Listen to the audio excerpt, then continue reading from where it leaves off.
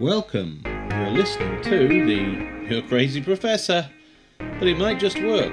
Amazing podcast. A brief history of workplace health and disease.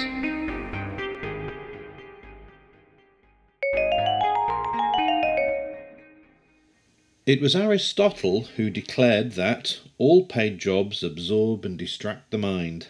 And although the level of distraction referred to may be debated, there's an overwhelming amount of evidence to show that having employment is better for one's health than the alternative. After sleep, work is the biggest sole occupier of most people's time, and the importance of its impact upon health can't be ignored. In fact, it should be acknowledged as a way of improving our well-being. Your work can be your health and wealth. When prehistoric man or woman struck one stone upon another to fashion a blade, axe or arrowhead, they also invented the occupational hazard.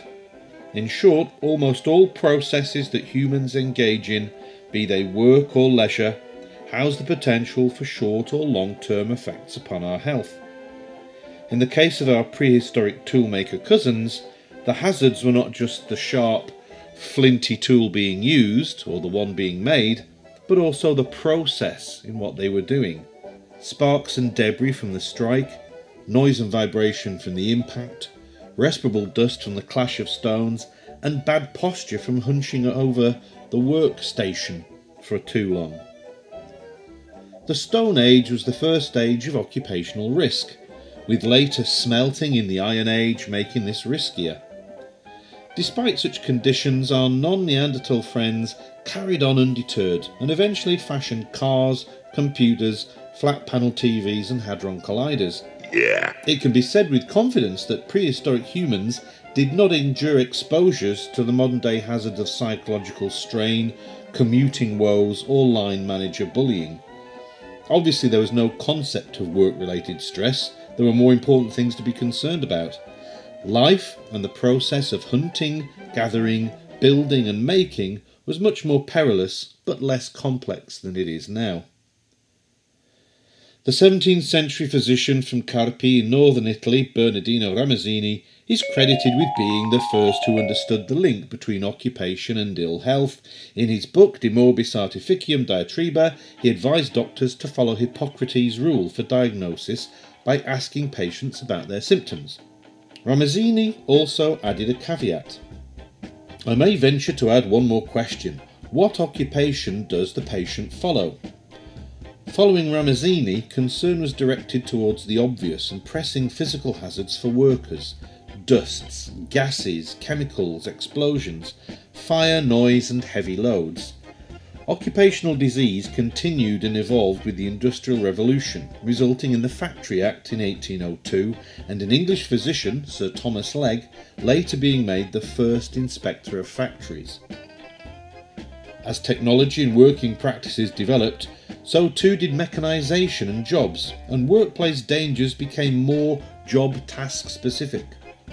The dust breathed by someone sharpening tools on a grindstone, leading to respiratory problems like silicosis, is a hazard distinctly different from the asbestos dust fibres breathed in by a builder who may develop mesothelioma.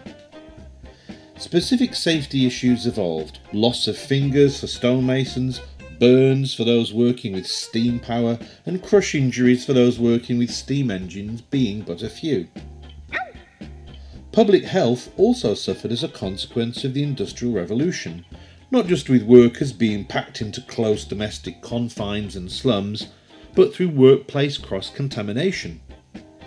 Diseases were passed more readily around cramped factory floors, not only through coughs, sneezes and poor hygiene practices, but also via specific working practices too, such as weavers who licked the ends of pieces of cotton on a bobbin to make them easier to thread into the shuttles that they used. As far as workers' daily health was concerned, they were dark satanic mills indeed. The scientific investigation of potential workplace hazards and the study of hazard exposures has been the cornerstone of industrial medicine since the early 1900s. A rule of thumb that industrial hygienists and epidemiologists still use to determine if occupations are susceptible to specific disease is to observe whether that disease is more prevalent in a given working population than in the general population or other working populations. Hairdressers, exposed to chemicals and water through persistent hair washing, tend to have more skin diseases such as eczema and contact dermatitis than office workers or the general population who do not endure such prolonged exposures. This case control approach to occupations and occupational disease spotting has been able to inform us of many important trends and developments in worker ill health in hundreds of industries. Examples include musculoskeletal disorders amongst miners from poor postures and heavy workloads, asthma problems in bakers from breathing in flour dusts, clusters of childhood leukemia in the children of power plant workers from non-ionising radiation, it's thought, and hearing problems in metal plate workers who've been exposed to loud factory processes. Shut up already! Damn! Two turning points with massive impacts upon work and disease occurred in the mid-1990s. The first was a shift away from occupational medicine's focus on the traditional physical cause of diseases, such as chemicals, ergonomics, gases, fumes, long working hours, shift work, toxins, metals, viruses and dusts, but instead they began focusing on the psychosocial stuff. They changed their focus towards psychosocial hazards as the root cause of many health problems in the workplace, rather than just the physical hazards. This biopsychosocial perspective followed the philosophical unification view that the mind and the body were unified, that they're one, and any troubles that bothered the psyche would also trouble the soma. The mind would trouble the body, or the body could trouble the mind. The mind and body were unified and reflected the health or ill health of each other. This change of focus in industrial medicine occurred after occupational medicine was unable to scientifically explain some unusual large-scale cases of workplace ill health via the traditional biomedical model. Mysterious health problems in the 1990s, such as repetitive strain injury, sick building syndrome, and a whole gamut of musculoskeletal soft tissue injuries in the absence of physical trauma, and the infamous Gulf War syndrome, all failed to be associated with reliable and consistent physical hazards. Gulf War syndrome affected several thousand veterans of the First Gulf War, with symptoms ranging from fatigue, depression, anxiety, flu-type symptoms, and sensitivities to certain chemicals, all present in different combinations and intensities in different sufferers. This lack of consistency in symptoms and consistency in hazard exposures for the sufferers led to a failing in attributing Gulf War syndrome to any physical causes, and it was therefore viewed as having psychological, predisposing causes rather than physical ones. This turning point marked the existential age of if you believe you're ill, then you're ill in the workplace, and the psychosocial self-diagnostic door to workplace ill health was opened wide. The second turning point was a management turnaround concerning workers and personal problems. The 1990s saw, for probably the first time in modern line management standards, the acceptance that workers' personal problems were to be acknowledged as impacting upon their workplace well-being and productivity. As the UK entered the post-Diana age of emotional outpouring, the adage that workers should leave their personal problems at the door and be professional was outdated, and workplaces had to take account of personal circumstances as possible contributory factors to any ill health. Personality type, attitudes, and past experiences can all combine together to produce a catastrophically maladid individual. A distressed person doing depressing or stressful work would therefore be a very depressed worker indeed, and this view of the worker as a psychological entity is still currently dominant. Such distress, if untreated, would eventually lead to ill health via two mechanisms. First, there'd be a genuine physical manifestation of symptoms as an extension of psychological distress. And secondly, when distressed or unhappy, tolerance to physical symptoms reduces, making complaints or help seeking more likely. To some, the notion that persistent lower backache could develop through psychological distress alone seems like anathema, and it's less than 2 centuries since medical knowledge thought that unhappiness was a cause of pellagra, beriberi, or even Down syndrome. Only the future will show if contemporary thinking about workplace and ill health is correct. Either way, the self-diagnostic door to workplace ill health was flung as wide open as it would go, some would say even taken off the hinges. So why am I optimistic about workplace health? Well, if workplaces are full of workers who may only be one bad day too many away from going off sick with musculoskeletal disorders or repetitive strain injuries, or the perennial workplace stress, why am I optimistic? Why do I still do workplace psychology? Well, absences due to work-related stress have increased in the UK by approximately 220,000 to 250,000 new cases each year since roughly 2001.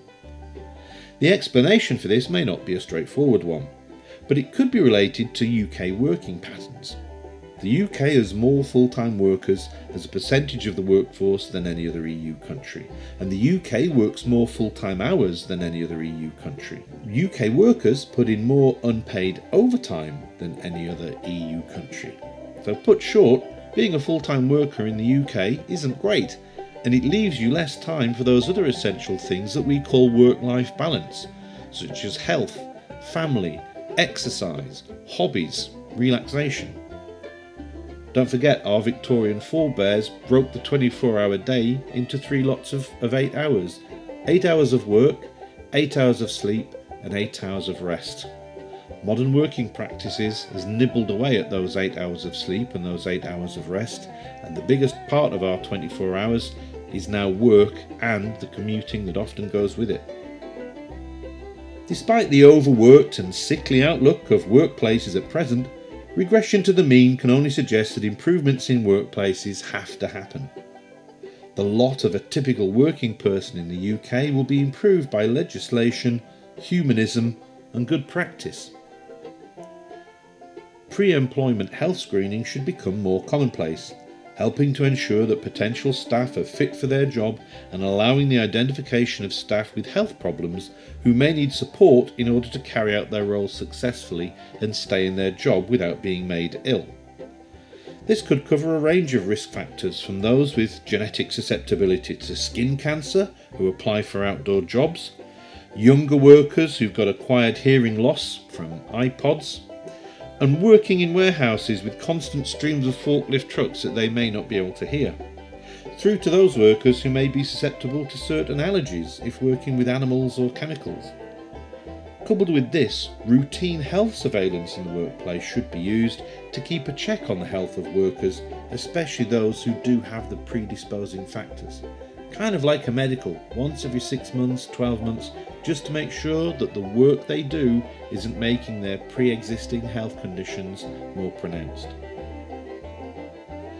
People are essentially voluntarily trapped in their workplaces between 8 and 12 hours a day on average, far longer than they would spend in a gym or taking a walk. With thoughtful architectural design and careful planning, workplaces can be engineered to increase ambient exercise and keep people more active. The concept of occupational rehabilitation is not new. Setting escalators to slow speeds in order to encourage people taking the stairs as an alternative, and locating departments as far away from each other as possible within a building, providing healthy food in canteens, encouraging lunchtime exercise groups, limiting car park facilities, giving free fruit or placing fruit in vending machines for shift workers are all possible strategies. Common strategies are already used in industry include providing subsidised gym memberships or free or affordable bicycles to encourage more active commuting. A widespread acknowledgement that the worker is a person with a life and demands outside of the workplace can only help to improve and maintain well-being among working people.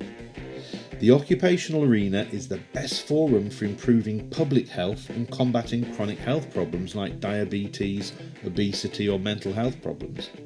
The quest for work-life balance may be a false and unobtainable goal, but the contemporary climate of trying to ensure workers go some way towards acquiring balance will pay dividends for health and well-being in the future. This is another good reason why more and more organisations should consider flexible or hybrid working. There's no need for staff to be in the office 5 days a week with that commute. If they can work from home, commute less and spend more time doing healthful things, the company will benefit in the short term and in the long term. You've been listening to the You're Crazy Professor, but It Might Just Work amazing podcast. I hope this has been useful. I hope it's been informative. Happy working.